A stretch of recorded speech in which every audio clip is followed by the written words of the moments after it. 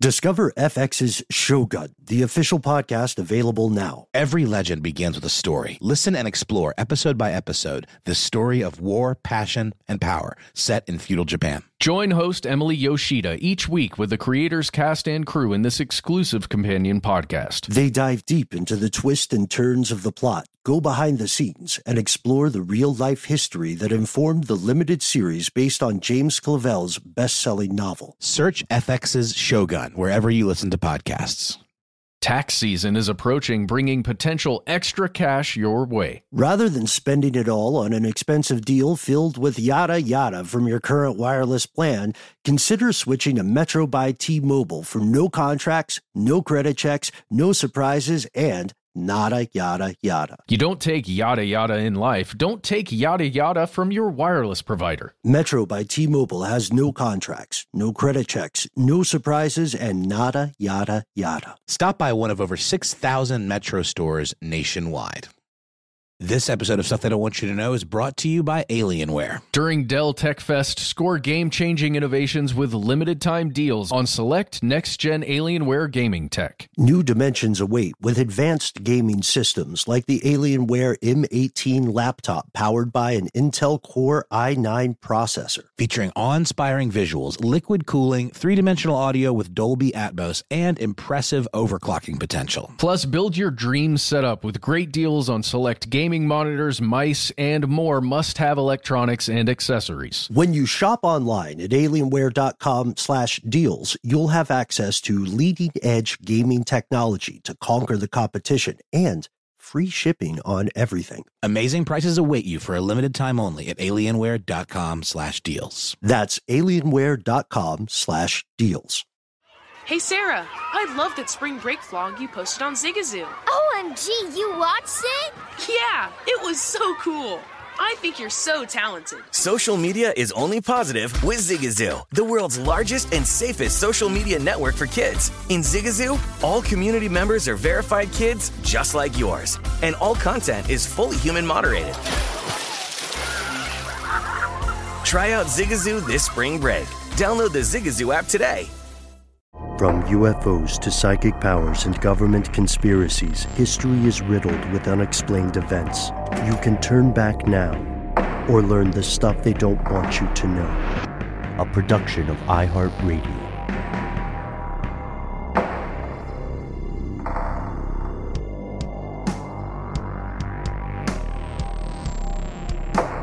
Hello, welcome back to the show. My name is Matt. My name is Noel. They call me Ben. We're joined, as always, with our super producer, Alexis, codename Doc Holiday Jackson. Most importantly, you are here, and that makes this the stuff they don't want you to know. It is the top of the week, which means it's time for more strange news. And, you know, I've been thinking, at some point, we're going to start experimenting with this format. Matt, a while back, you and I just started listing headlines that didn't make it onto the show at the very end, and peek behind the curtain. You know, while we're getting rolling and preparing for strange news, we go through a lot of stuff and we discuss, you know, like, cool stories. Is this newsworthy? How do we try to find some variety? Today, we've got what may be a case of sabotage, what may be the financial future of a nation state, and then we've got Mars. That's true. A guy got swallowed by a whale this week, and we're also talking about Mars. It's pretty eventful. Mm-hmm. Yeah. That's true. We kind of had to like do a little like, hey, which one should we go with? And I think we ended up with a pretty good crop, fellas. Speaking of crop, should we start with the fruit story? Yes. Sure. Yes. Okay, why not? Fruit in space. Fruit in space. Yeah, so the New York Times recently reported about a week ago that they published an article claiming that watermelons had been found on Mars, like fields and fields of watermelons. Here's the quote from the article by Joe Schmo, SCHMOE, saying fields of watermelons found on Mars, police say? Okay. Authorities say rise of fruit aliens is to blame for glut of outer space watermelons. And then it concludes with the line saying, the FBI declined to comment on reports of watermelons raining down, but confirmed that kiwis have been intercepted. The story is terribly boring. Watermelon tastes good, police say. What the hell is happening? I feel like I'm tripping right now. Yeah, it's a weird one, guys. So essentially what happened is the New York Times, like, I guess it must have been a test or some kind of like lorem ipsum, you know, the lazy brown dog jumps over the picket fence kind of thing to test layout. Right. Like, because there's actually an archived version of it that I found on, what's it called here? It is called, it's literally just called like archive.is. And it's like laid out with, you know, measurements on each side, like you would, you know, see maybe a template for a web page or, you know, a print publication. And the New York Times very quickly withdrew the article, which is why it now, you know, has to live on an archive page, and printed some form of retraction. I've got to find that retraction here real quick. There's quite a few articles about it. And the most substantial article I was able to find that I didn't have to pay or register for was on the Indian Express. The rise of fruit aliens. New York Times retracts article claiming watermelons were found on Mars. Netizens react with memes, of course. So I guess the thing that's interesting about this, you guys, is that we've been seeing a lot of interesting space news lately, like that very much pertains to things that maybe once were completely unbelievable, but now are possibly more entering the realm of believability, like a lot of this disclosure stuff, a lot of these declassified videos that we've seen through the To the Stars Academy and all of that. So I could see how initially a headline like this would be like, yeah, okay, maybe we missed this. Because when I first heard it, I was on board for a second. I was like, what? Cool. Are they underground or something? Like, how come we haven't seen these before? But yeah, apparently what happened was, according to a spokesperson for the New York Times, this is what they said. I'll just give them the quote. Earlier today, a mock article intended for a testing system was published on our site in error. The article has since been removed. Of course, it has been, you know, archived in multiple places, and Google cached it, so the memes abounded. There's now a link to another page that reads, "This article was published in error." It's kind of, you know, egg on the face, I would say, of the New York Times, who have certainly had a rough go of it over the past administration, just constantly being, you know, maligned in the fake news New York Times or the failing New York Times or whatever. So probably not the best PR move for them, but it's pretty funny. And of course, there's a lot, you know, when this initially came out, there were a lot of conspiracy theory discussions taking place on Twitter. Watermelon and Mars began to trend all over Twitter and other social media platforms. And there were, you know, tweets like, question, what if the NYT watermelon story is their pre-write of the forthcoming UFO report? Because I think you guys know, oftentimes big journalistic organizations like that will pre-write obituaries for celebrities, say, for example, that are like, you know, maybe getting a little long in the tooth, and they might also cache or pre-write something based on a source that they have, or who knows. Let's see if there are a couple other ones. We've got one saying, going to assume that the agents of the watermelons on Mars got in touch and let them know they weren't dead yet. Let's see. We've got, if anything, I thought it'd be muskmelons. Nice. You know why that's fun? It's so funny. I'd never heard of a muskmelon. And the other day I was at this very popular international grocery store here in Atlanta called Beaufort Highway Farmers Market. And I saw a big, like, carton of muskmelon juice. And in seeing it in print, I realized that if you remove the M from melon and flip it around, you've got yourself Elon Musk right there. Whoa. I don't know if that's a... Wow, that's a thing. It's a thing that exists. We've got watermelon taste so good, police say. Looks like the NYT need the weekend as badly as me. Then we've got, is it bad? I wanted to read that story. No, it's not.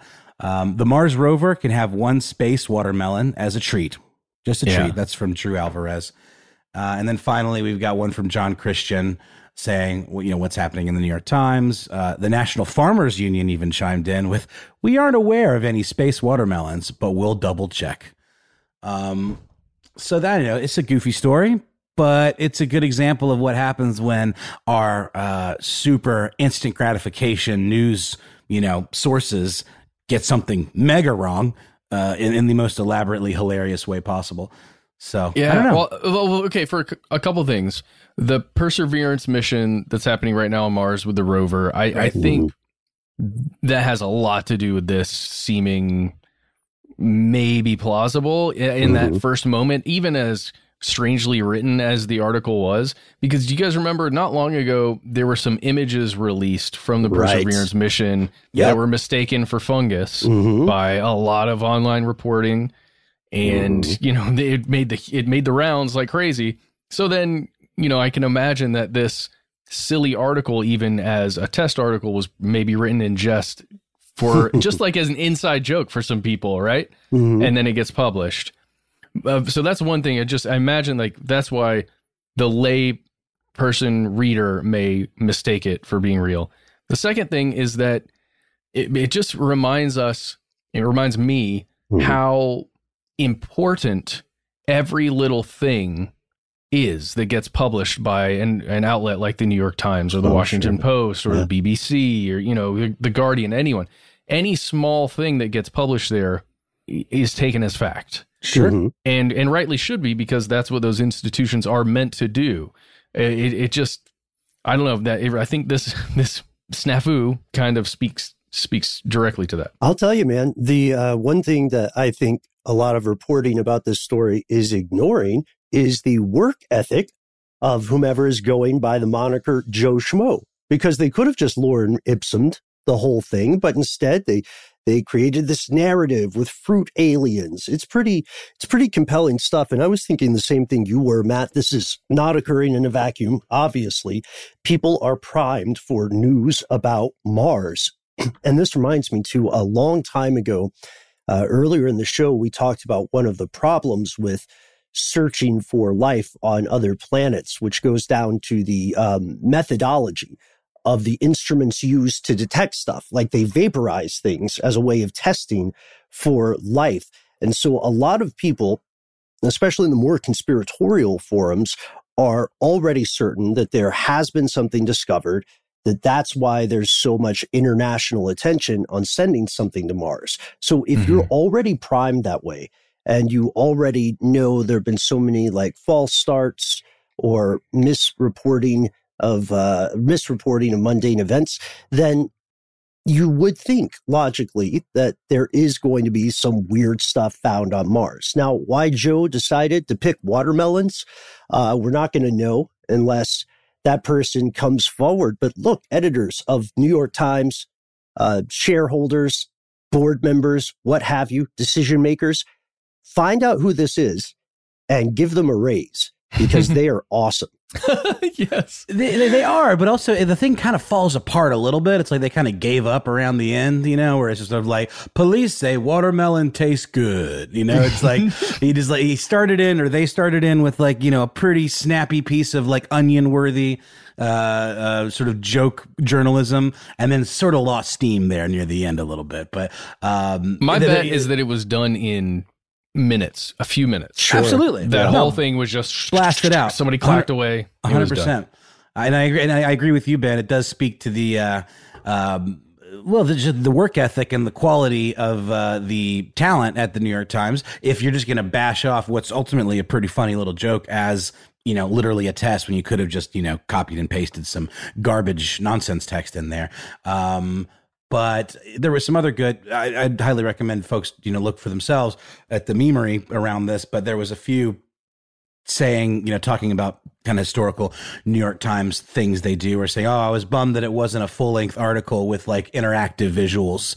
A lot of times New York Times have like interactive infographics and things like that. Let's see. There was one more really fun one.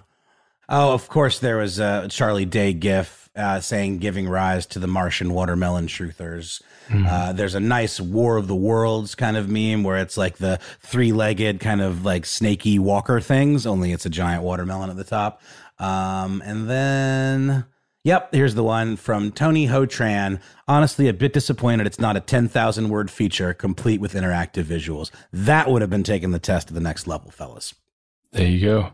Ben, I can't get this image out of my head of Perseverance and I think it was Opportunity and all these other rovers on Mars where, you, like you said, they vaporize material to test for life. I'm imagining, an extraterrestrial species that is like 7-to-1 scale for humans, or like huge compared to humans. And they build a machine that is, in their scale. And then it somehow makes its way to Earth. It's unmanned or aliened, however you want to put that. And then it just scoops up some soil in a part of a house and just vaporizes it to test it. And you're like, oh, there was some organic material in there. All right. Well, well, that's one of the big concerns, right? Because you can have a pretty good idea of what you might encounter, right? And you can have a wish list of stuff you would want to encounter, but it's important to note that the scientists who are conducting this research are very cautious about getting anybody's hopes up or being misquoted, because they know they'll inevitably be misquoted.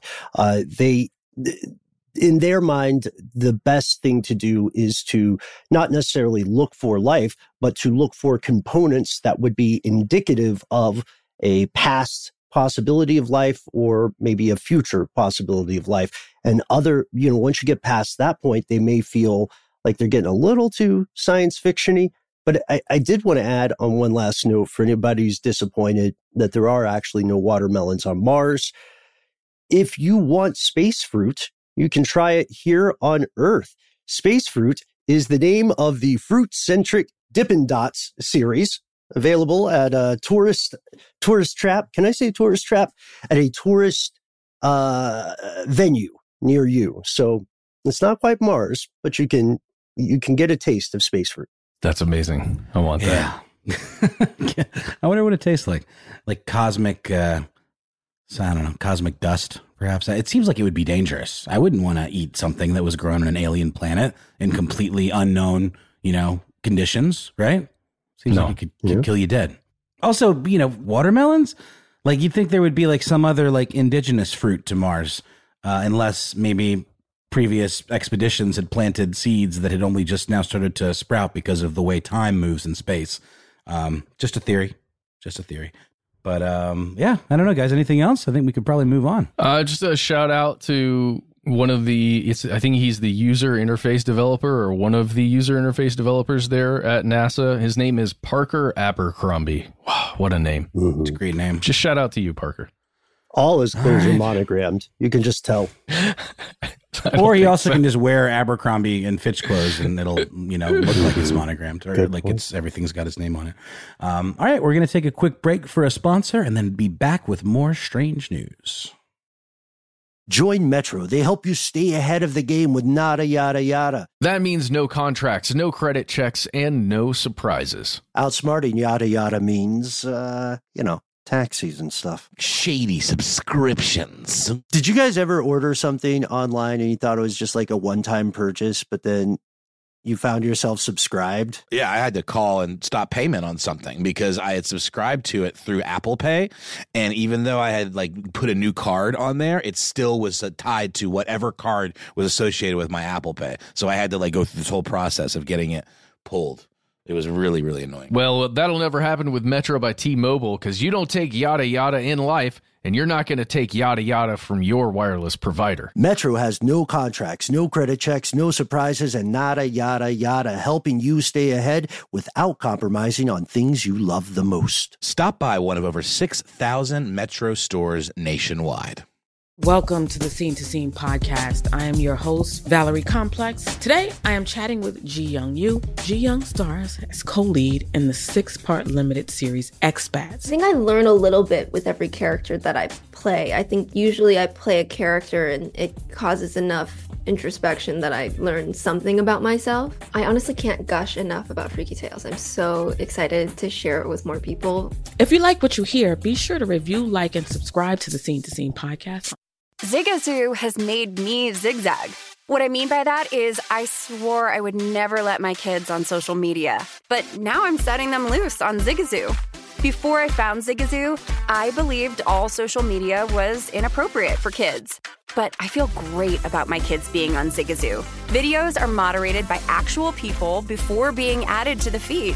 Zigazoo is a space for kids to post videos they've created and to share them with other kids just like them. And since there are no comments or messaging, you don't have to worry about mean comments on your kids' videos. And you need parental consent before joining Zigazoo. Bottom line, it's a space that prioritizes data safety for kids. Oh, but don't take my word for it. Zigazoo is KidSafe COPPA certified. So weigh everything Zigazoo has to offer. Maybe you'll zigzag too. Zigazoo, a social network for kids. Download the Zigazoo app today. Are you ready to share some joy and celebrate International Women's Day?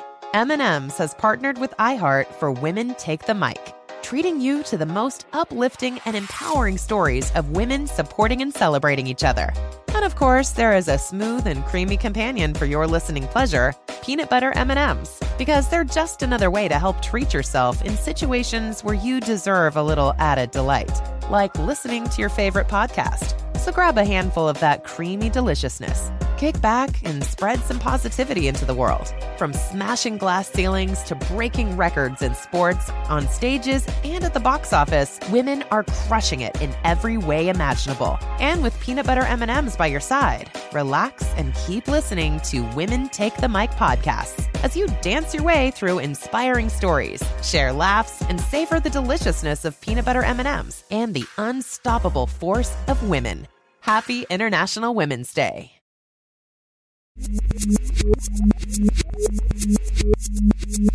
And we have returned.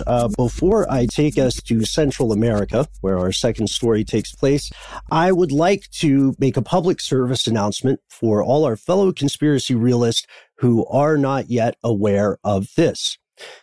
Leonard Nimoy is known as an actor, right? Famously playing Spock on the Star Trek franchise. But he is also a musician. He doesn't get enough credit. And I know there's a question on a lot of people's minds right now. What is the album Two Sides of Leonard Nimoy about? Well, let's dispel the myths right here. It's not necessarily about him being Spock, but it is a continuation of his earlier album, Spock and Space, which is his debut album. Okay, so now I think we've cleared that up. Right? Everybody could breathe a little bit easier. Tensions were running high. I was concerned. Discussing this. In the middle of the earth, in the land of the Shire. It's been a weird weekend. Yes. You can't stop it, Bilbo. Bilbo Baggins. Yes. King of the Wild Frontier. No, it's close, though. It is close sonically. So do check that out. It does verge into levels of Shatner-esque Rocket Man greatness. But while you are checking that out, and while you are feverishly downloading the album on your platform of choice, journey with us to something completely unrelated, as far as I know, which is El Salvador. So previously, we reported on some pretty horrific things in El Salvador. And I realized that this country, being a relatively small place, doesn't get a lot of news coverage. So I didn't want to leave us all with this skewed negative view of El Salvador, especially for anybody who's never been there. So I'd like to explore this one. El Salvador may be one of the vanguards, one of the heralds of a new age in currency. As we record, El Salvador is set to become the world's first nation to adopt Bitcoin as legal tender. This could be big. This could be weird. But initially, just off that headline, what do you guys think? What are your thoughts? I mean, good for holders of Bitcoin. Well, yeah, sort of. I mean, it's so weird, the whole scene with the crypto thing. Like a word from Elon Musk can like tank it in a day. You know, it's a little bit sketchy. And news like this, you know, but what's the deal with the government of El Salvador? Isn't it considered somewhat corrupt? Or isn't that an issue? Well, yes, that is correct. Depending on, especially if you listen to the political opponents. But then the more cynical of us in the audience could easily argue that every government is to a degree corrupt, even the really, really squeaky clean ones like Singapore. But in this case... Is that a joke? What? Was that a joke? Well, yeah. Well, no, kind of. It depends on what kind of corruption we're talking about. Are you talking about a country where it's like accepted to bribe police? That's a standard operating procedure. Or are we talking about a country like the U.S. where private contractors make billions of dollars a year based entirely on nepotism and their relationship with politicians? It's totally, no, it's totally a good point, Ben. I mean, there's corruption comes in many shapes and flavors. And I guess when I think of the types of corruption that exists in maybe some South American countries like that, I think it's a little more off the books, greasing palms, people trying to enrich themselves by making backroom deals. But then you're right. When I say that out loud, how is that any different than just the more official version of it that happens here in the United States? It's really not. So point taken, Ben. Point taken. Well, may I just jump back to you? You asked that question earlier, Ben, and I'm sorry, I've been thinking about it. Like, what do we actually think about all of this? My initial thought was, how do you get enough El Salvadorians, or like just the citizens of El Salvador, to adopt Bitcoin to make this, I don't know, worthy of a major announcement, worthy of a major push to incorporate Bitcoin along with, you know, US dollars as their legal tender? Like, how do you do that?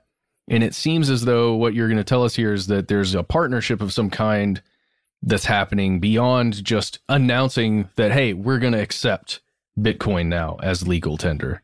Yeah, that's a good question. And you're spot on. The US dollar is legal tender in El Salvador.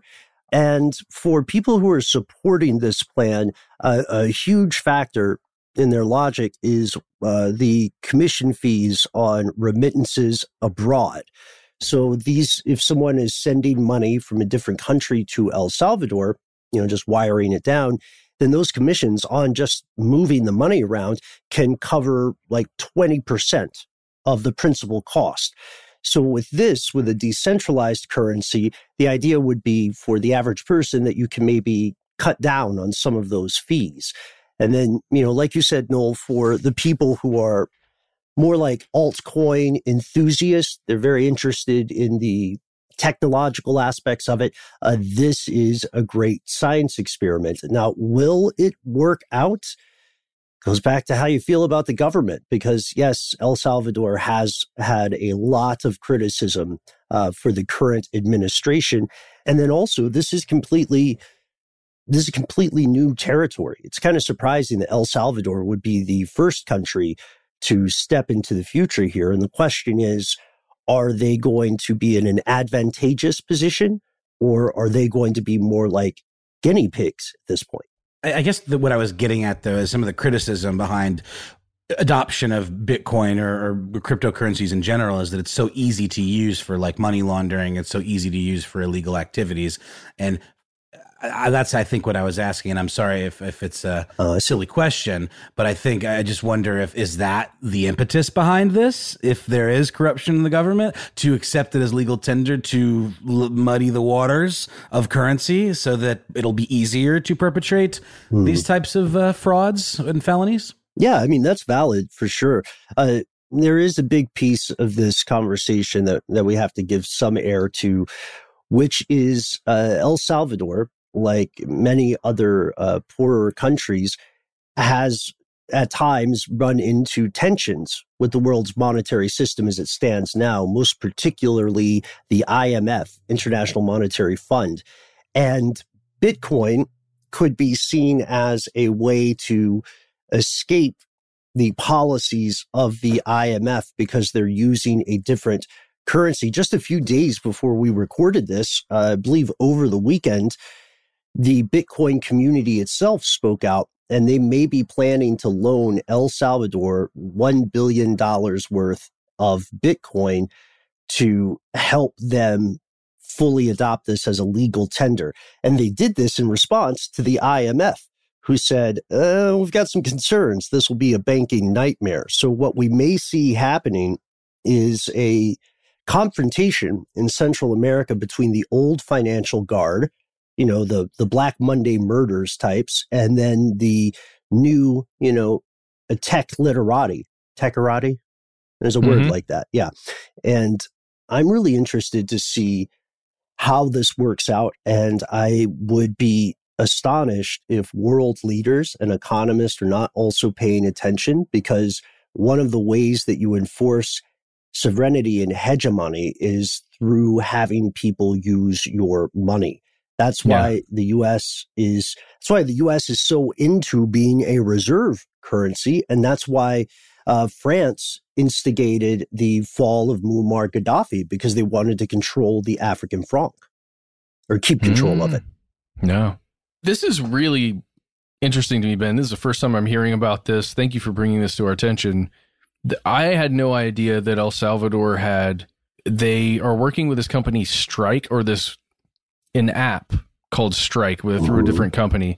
But when they introduced this and launched mobile payments in El Salvador, like specifically, according to CNBC, Strike became the most downloaded app in the country. Yes. So there's definitely an appetite for it within the amongst the citizens. And did you mention the 70% number? We did not. Lay it on us. According to CNBC, 70% roughly of El Salvadorian citizens do not have bank accounts, and they operate in cash-only transactions. I can totally imagine that having a Bitcoin account on your phone could, in a lot of ways, seem more secure. And if you could, just perform daily transactions through your phone with your Bitcoin, then I can imagine that being a big deal, and people would actually enjoy it. Yeah, because you wouldn't have to go through some of the hassles that you encounter with physical currency, right? So if you are getting money wired in and you live in El Salvador, then as we said, then you might get hit with a ton of fees, like 10% or more. These transfers can take days to arrive, and then sometimes you have to go there in person to physically pick up the cash. And just to set the stage a little bit further with statistics, one really important part of the conversation here is just how much of El Salvador's GDP is remittances. So people travel to other countries, they work, they send money back to their families and their loved ones. That alone is 20% of El Salvador's gross domestic product. Wow. Fascinating. There's a couple of other interesting little side stories connected to this. Like, for one, since 2019, this one particular area in El Salvador called El Zonte has been using Bitcoin as legal tender. It's referred to Bitcoin Beach, and it was a program that was going to kind of like almost pilot the idea of using Bitcoin as legal tender. They referred to it as a mission to build a, quote, a sustainable Bitcoin economic ecosystem on the coast of El Salvador. There's more than 50 different vendors that accept it there, everything from hotels to restaurants to surf instructor camps to, fruit stands, hardware stores, anything you can think of pretty much. And I think my favorite little side story is the current president of El Salvador, who's only 39 years old. His name is, forgive me for butchering his pronunciation, Nayib Bukele, I believe. He is kind of behind this, and he has done this thing where he is creating this idea of mining sustainably and cheaply. Mining Bitcoin, as we know, it uses lots of electricity and causes lots of controversy in terms of the sustainability of it and the effects on the environment. He wants to use geothermal energy generated from volcanoes in El Salvador to create 100% clean, this was his words, not mine, 100% renewable, zero emissions energy to mine Bitcoin with. Mm-hmm. Yeah, which is, it's an interesting idea, but we'll see how close it comes to being reality. there's something else that has a lot of people worried, and I'd love to hear what the Bitcoin enthusiasts in the crowd today think about this. What happens when Bitcoin reaches its limit? So when we talk about cryptocurrencies, and Bitcoin is, the gold standard, by which I mean it's the coin that most people are going to be most familiar with. We're also talking about possibilities for risk. Like the US dollar has predictability because it's a reserve currency, because everybody around the world decided to agree with little or no backing that those coupons counted for specific values. What happens if Bitcoin skyrockets in value? What happens if it plummets in value? What will, the average person in El Salvador do? How will it affect them? Those are really serious questions that I think bear some research. This is definitely jumping into the deep water without putting your toe in first, aside from the village mentioned earlier. Well, and we know it does do that thing, Ben. Like, it does. It can skyrocket. Everyone gets really excited, and it can absolutely plummet with just a word from, say, Elon Musk on Saturday Night Live. And the confidence in it is a lot harder to measure, I would say, than maybe the stock market. But it's a fascinating development, I would say, and very meaningful, and I think potentially a political sort of middle finger to the United States. Well, that could be seen as part of it, but it's definitely, I would say, if it's a middle finger to someone, it's less the U.S. because the U.S. dollar will still be used and accepted. It's more a middle finger to those international banking institutions, which are themselves, enormously controversial. You'll hear critics, for instance, say that the IMF is an instrument of resource extraction or an instrument of financial enslavement. Again, those are not our statements. Those are from the opponents of these outfits. So to the opponents of these institutions, the argument is something like they're putting entire countries in debt bondage, and then they're using that as a tool of leverage to influence the policies that get written, the direction of the government, and perhaps most importantly, how the government interacts with international private corporations. That's where you get into deep water. So maybe El Salvador is able to break what some see as global financial chains, but then also El Salvador may be putting itself in a profound risk for instability. That's where the story stands now, and you'll have a lot of people on either side of the argument, but we would like to hear from you if you've been to El Salvador, if you've traveled around Central America, if you live in El Salvador. What are people saying about this on the ground? Do people believe that this is a conspiracy of sorts? I'm sure they do. I'd just love to hear some firsthand reporting of it. So hit us up, as always, 1-833-STD-WYTK, conspiracy@iheartmedia.com. We're going to pause for a word from our sponsors. We'll be back with one more piece of strange news.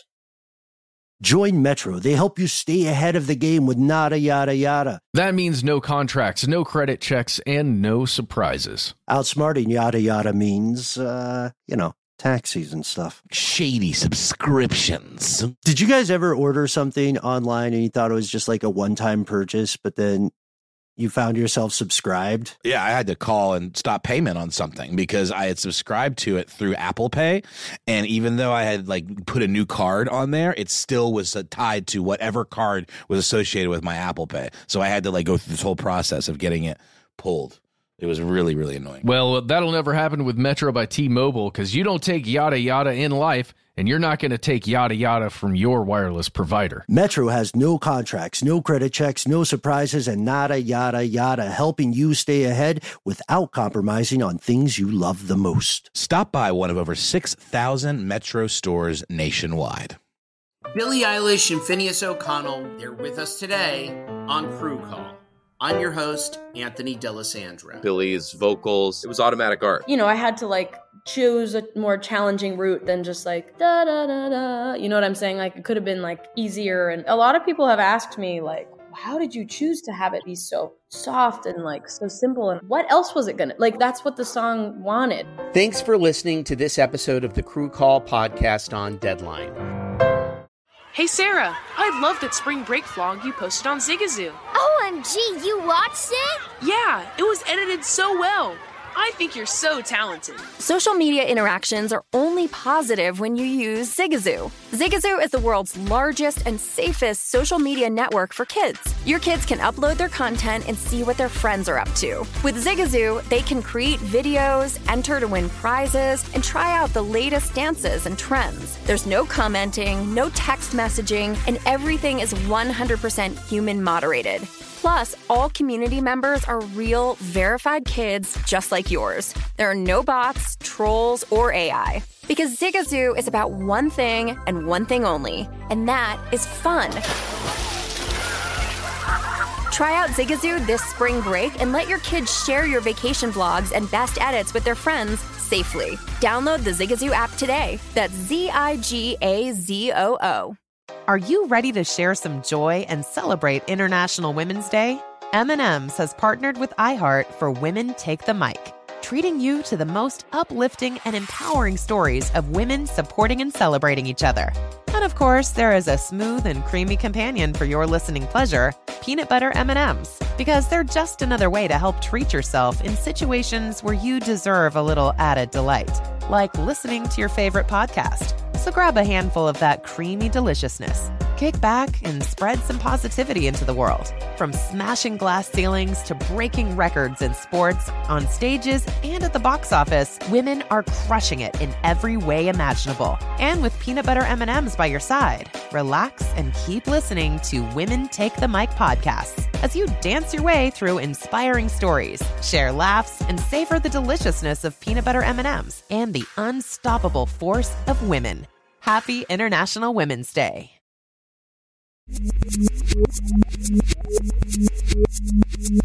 Okay, and we're back. You know, I am not smart enough to fully understand this, but I'm trying to imagine how you walk into a convenience store with your Bitcoin app and you pay 2/600ths for a Coke and a bag of chips or something. It's all like based on exchange rates, the way it would be in any kind of other currency swap situation, I would imagine.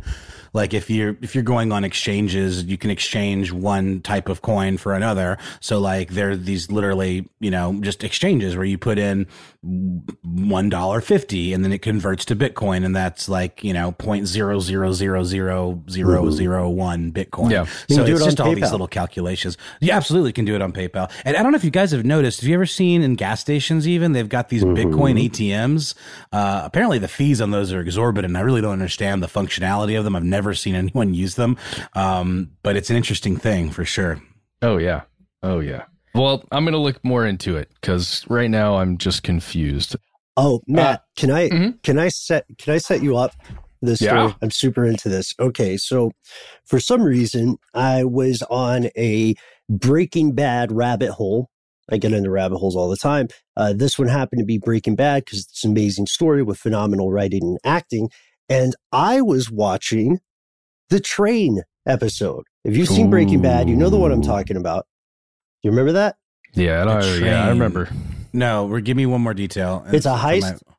Yes, of course. With the liquid, the stuff. They're trying to get the precursor. Yeah. Right. Yeah. This is. And then the little kid on the bike. Oh, yeah. That's a crusher, Isn't that part of the train? Maybe I'm it wrong. is. No, that's at the, it's that's a big at the part. very end of the episode.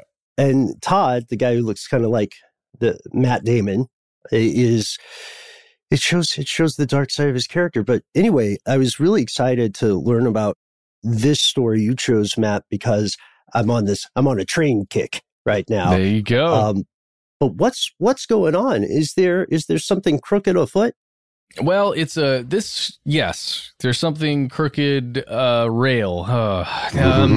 So this story comes to us from December of last year, December 2020, but it's an update. That's why we're going to talk about it now. Last week, there's an update that we're going to talk about.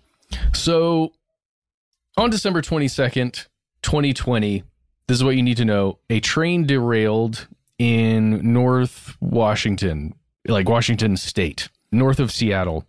And the problem is that it was carrying oil, like crude oil, and it caught on fire. It was a big explosion. It was a big deal for this small town where it exploded, the actual place where the train derailed and it exploded, called Custer, Washington. And the reason why we're talking about this story today is because the FBI, the Federal Railroad Administration, and the National Transportation Safety Board are all still looking at this derailment and trying to figure out exactly what happened. But there's some new information that came out stating that the only way that this train derailed, the only reason this could possibly happen, is through sabotage. And the reason why it's important to us and to you is because anytime the United States railway system is under attack of any kind or is being threatened in any way, it threatens the entire system. It is impossible to overstate how important the railway system is to the United States and to commerce in this country and internationally even. It is very, very important that we, the United States, the FBI, all of these different, organizations keep the railways safe. Because if something did happen, it could be as simple as one or two people walking across some tracks that are just open, making 2 or 3 small changes on a rail car, and then leaving, and then causing almost $1 million worth of damage and causing massive explosions. Okay, that's a huge run up to this, but let's talk about the details, guys. So this is a BNSF train that was derailed. BNSF has a really interesting history. It's 2 different rail companies that kind of melded into one thing, the Burlington Northern Inc. and I think it's the Santa Fe Pacific Corporation. They went together. They control a ton of the railways in this country, along with just a handful of other large companies that control the railways. And generally, like 99% of the time, at least according to BNSF, there's nothing like this that occurs. Those trains are running all the time, taking things across the country, including crude oil, including most of the stuff you buy on Amazon and eBay and all these other places. They get on rail cars, they go, and everything's fine. Everybody gets what they need. In this case, the rail cars were carrying something very different. We said crude oil, but a specific type of crude oil. It's called Bakken oil. So let's just take a minute and talk about Bakken crude oil, what this stuff is. It's also known as North Dakota Sweet or North Dakota Light, and it's called this because of its low sulfur content, but that also means that it's high in other types of fuels, essentially like butane and some of these other highly flammable substances. So unlike diesel fuel, if that was being carried on one of these trucks, this Bakken oil, when it's inside these pressurized containers, it is essentially a bomb, like legitimately a massive bomb. It's extremely dangerous, and this stuff is being just carted around all the time. And we're not just talking about a little bit. This train that derailed was carrying 3 million gallons of this stuff on 106 different oil tanks, like oil cars, I guess. I don't know what you call them. Containers of oil, like the big ones that you've probably seen before. They're very similar to the ones that refuel your gas station. Okay, so I've kind of jumped around a lot already in this, buried so many leads. Good God, I'm sorry, y'all. Let's talk more about what exactly happened. So you've got a train coming from the North Dakota oil fields. Ooh, is this a word problem? I was about to say the same thing. I know, it is kind of. What speed? Well, what's the velocity? Here's the crazy thing. The speed limit when it crashed was 10 miles per hour. It was only traveling at 7 miles per hour. Seems like, whoa, how in the heck did that happen? Well, here's where the investigation comes in. And in order to tell you about it, we have to add to the problem, to the math problem. Okay, great. Okay. So imagine you are running, you're an engineer on a train, and you've been running through the night. You're on a 12-hour shift.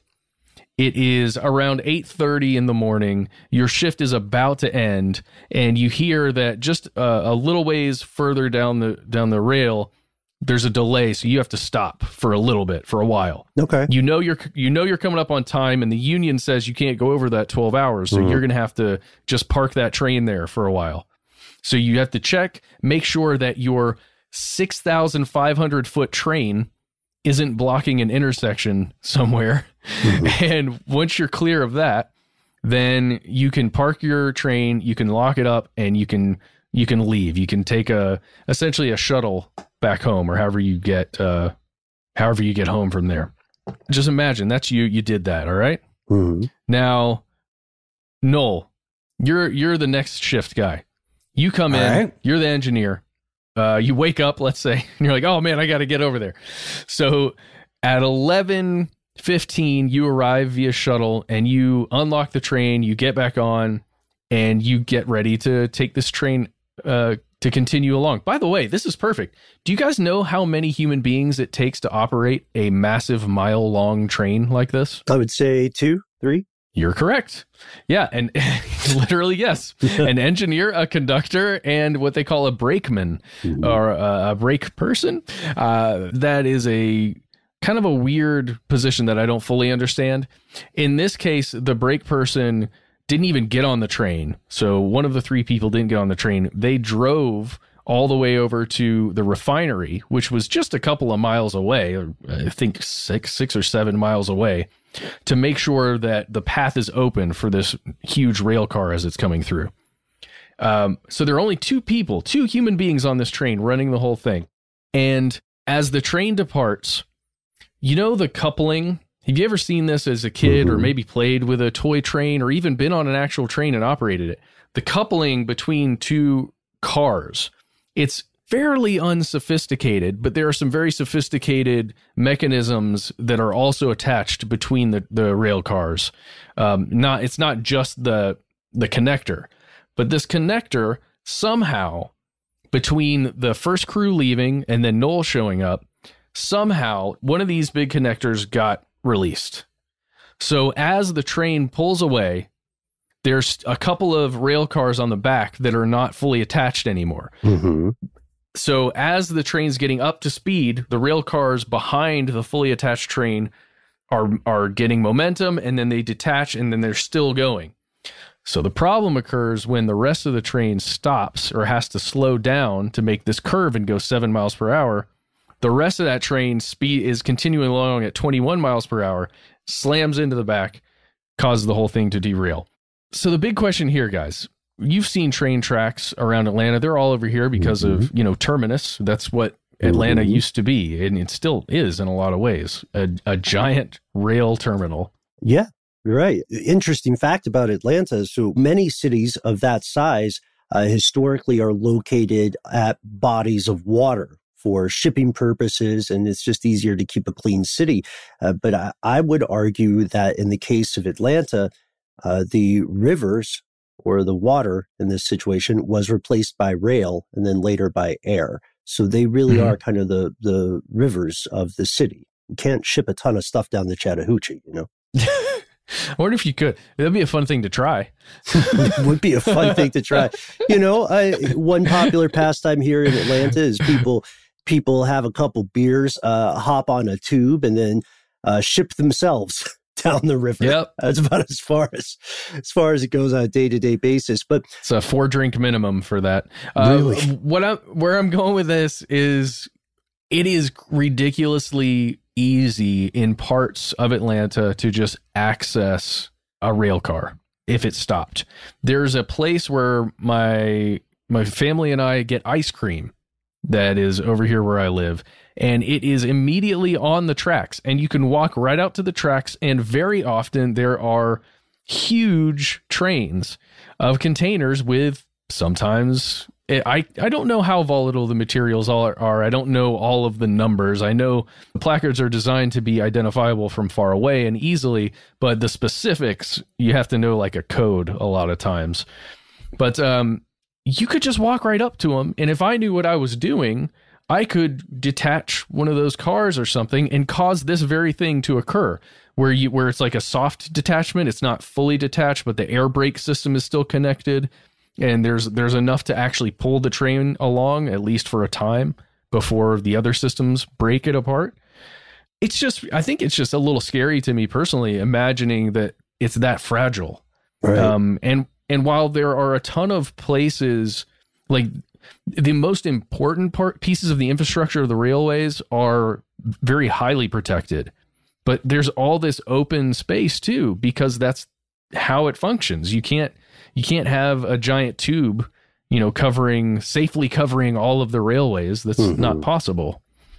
I guess I don't know. That's why I wanted to talk about this today. Sabotaging a train feels like something out of a Western movie. Oh, 100%. And something that I wouldn't expect to be happening right now. Well, one of the big questions, too, is the motivation. So first, this is not the official conclusion, right? If I understand correctly, this is a statement of a rail union official who is definitely an expert, but they are not law enforcement. And I think because of the unique position rail occupies in the U.S., there are multiple agencies that have to finish an inquiry before anybody can officially say this is sabotage or this would be worse for the train companies if they had to say this, or this was an error on our part, because they don't want to be liable for that. There's a lot at stake. But here's the thing. So this becomes an investigation into possible acts of terrorism, right? Just by the nature of trains themselves. But my question to you, Matt, is who would have done this and why? I saw some anecdotal reports about two guys apparently being seen walking away from the train, but I don't think their identities have been released yet. No, they have not. And that was just a person driving by on the road that runs exactly parallel to the tracks there.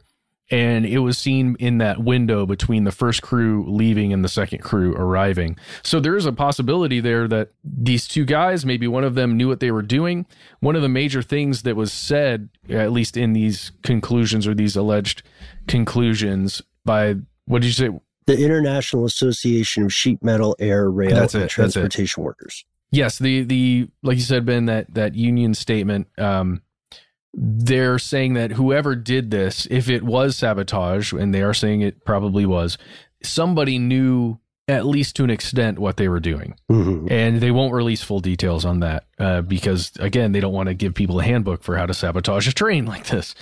But the other thing to note here, Ben, is that in the past, pretty recently, BNSF and other rail companies have noticed that there have been attempts to sabotage trains, and sometimes successfully, by people putting what they call shunts on the railways to basically confuse the systems on board the trains. So there are people attempting to at least soft sabotage, if you want to call it that, trains. And the other thing to note is that there may be reason to protest some of this material. Like we said, these are high explosives, essentially, that are being carted all over the United States. And we're also talking about fracking here. We're talking about shale oil, essentially, in a lot of these scenarios that's being shipped. So you can imagine some groups that would want to protest anyone profiting from that process that could be causing irreparable damage to the environment and to any individual or animal that needs to drink the water in those areas. Yeah. And there was a precedent for this, too.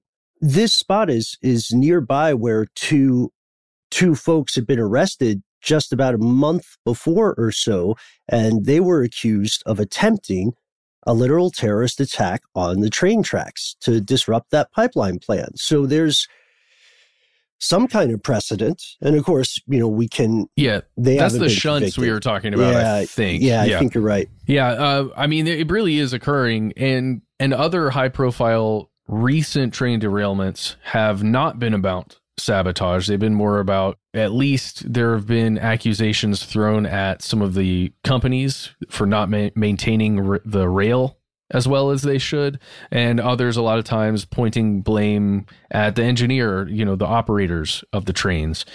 In this case, the train was going at under the speed limit when it derailed. The problem is, though, the engineer and operator, when they switched teams, the way we mentioned they did, they didn't do a brake check.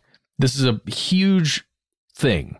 The engineer was very early in their career as an engineer. I think it was only a month or a couple of months being an official engineer. And they failed to run a brake check before they started up the train and started going down the tracks.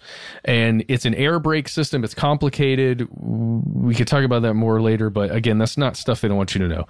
What they don't want you to know is that no matter what the motivations, even if they're noble in a lot of ways, no matter what the motivations for wanting to disrupt the system in this kind of way, there would be such a disruption to everything if it were to happen frequently or at scale. So I would just say, I don't know, protect those rails. There is something you can dig into if you want to. I don't know exactly how you would categorize it, but there's a group that is, you can go to railsecurity.org. There's a group of people. I don't know if these are lobbyists. I don't know what exactly this is. It's the Rail Security Alliance.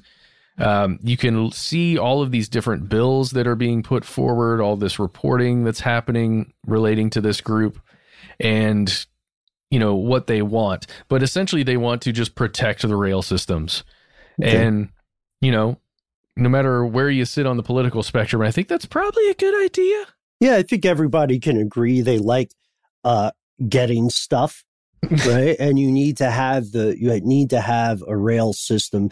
There's a lot more that the U.S. could do with its rail system as well. But, it always brings me back to the conversation we have about alternative transport in general. Like, if people were better behaved, we could use dirigibles much more often. And the problem with rail is that it is also vulnerable in very unique ways to bad actors. Because it's not as if you can suddenly turn left in a train. You can't know something is on the horizon and take an alternate route. You go from point A to point B with no real chance of agility, right? or maneuvering. So it's easy to predict where a train will be. And that's part of why so much work goes into keeping them secure. There is not an alternative at this point to ship things the way that we can with trains. That's why there are so many regulatory bodies that are super interested in anything going wrong on a train. That's why the staff or the employees are unionized. Their jobs are incredibly important to the vitality of the U.S. That's right. That is right. And it's interesting that it's such a legacy, technology. They haven't really figured out how to improve upon.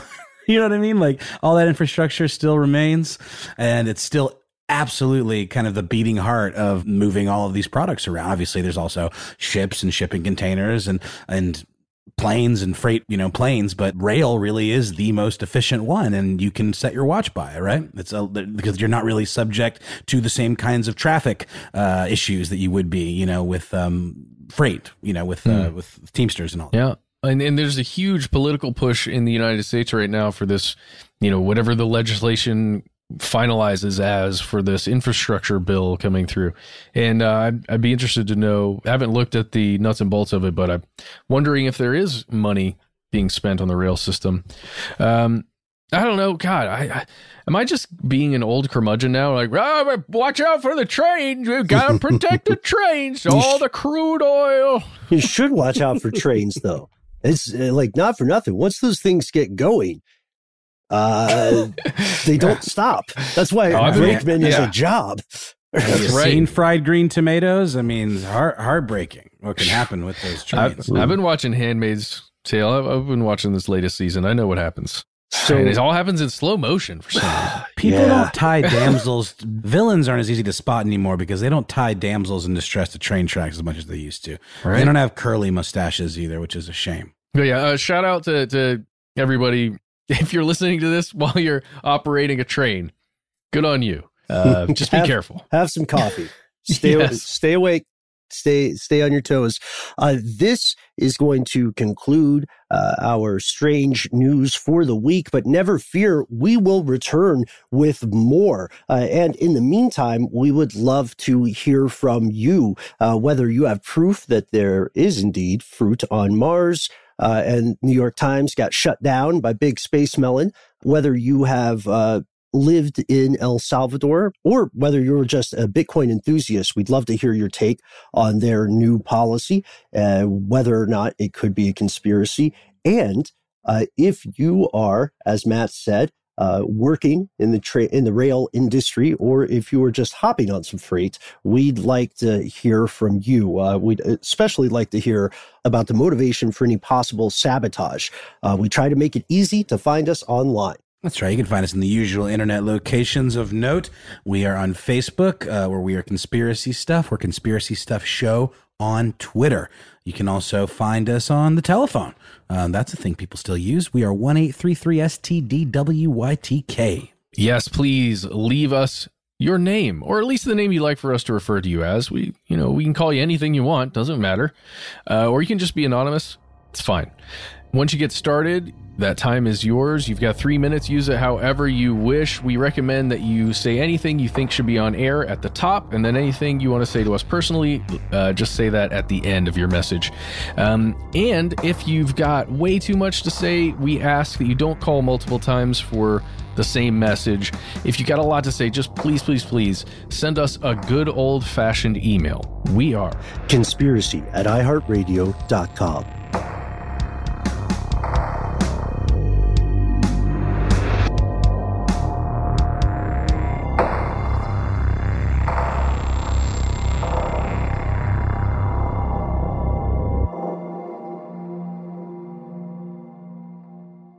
Stuff They Don't Want You to Know is a production of iHeartRadio. For more podcasts from iHeartRadio, visit the iHeartRadio app, Apple Podcasts, or wherever you listen to your favorite shows. Hey Sarah, I loved that spring break vlog you posted on Zigazoo. OMG, you watched it? Yeah, it was so cool. I think you're so talented. Social media is only positive with Zigazoo, the world's largest and safest social media network for kids. In Zigazoo, all community members are verified kids just like yours, and all content is fully human moderated. Try out Zigazoo this spring break. Download the Zigazoo app today. Billie Eilish and Phineas O'Connell, they're with us today on Crew Call. I'm your host, Anthony D'Alessandro. Billie's vocals, it was automatic art. I had to choose a more challenging route than just da da da da. You know what I'm saying? It could have been easier. And a lot of people have asked me how did you choose to have it be so soft and so simple? And what else was it gonna that's what the song wanted. Thanks for listening to this episode of the Crew Call podcast on Deadline. Ready to celebrate International Women's Day? M&M's and iHeart present Women Take the Mic, sharing empowering stories of women supporting and celebrating each other. And of course, there is a smooth and creamy companion for your listening pleasure, peanut butter M&M's. Because they're just another way to help treat yourself in situations where you deserve a little added delight, like listening to your favorite podcast. So savor the deliciousness of peanut butter M&M's and spread some positivity. From breaking glass ceilings to dominating in sports and entertainment, women truly are unstoppable. With every CBD product claiming to do something different, it's nearly impossible to decide what's best for you. Lazarus Naturals pioneered the farm-to-front-door model of transparency, where they handle each step of the production process to ensure quality, potency, and consistency. Scannable labels allow you to see the test results of your hemp batch, so you can be confident in the safety and quality. Visit LazarusNaturals.com today. Lazarus Naturals. It's not about being the best in the world, it's about doing what's best for the world. Not available in Idaho, Iowa, or South Dakota.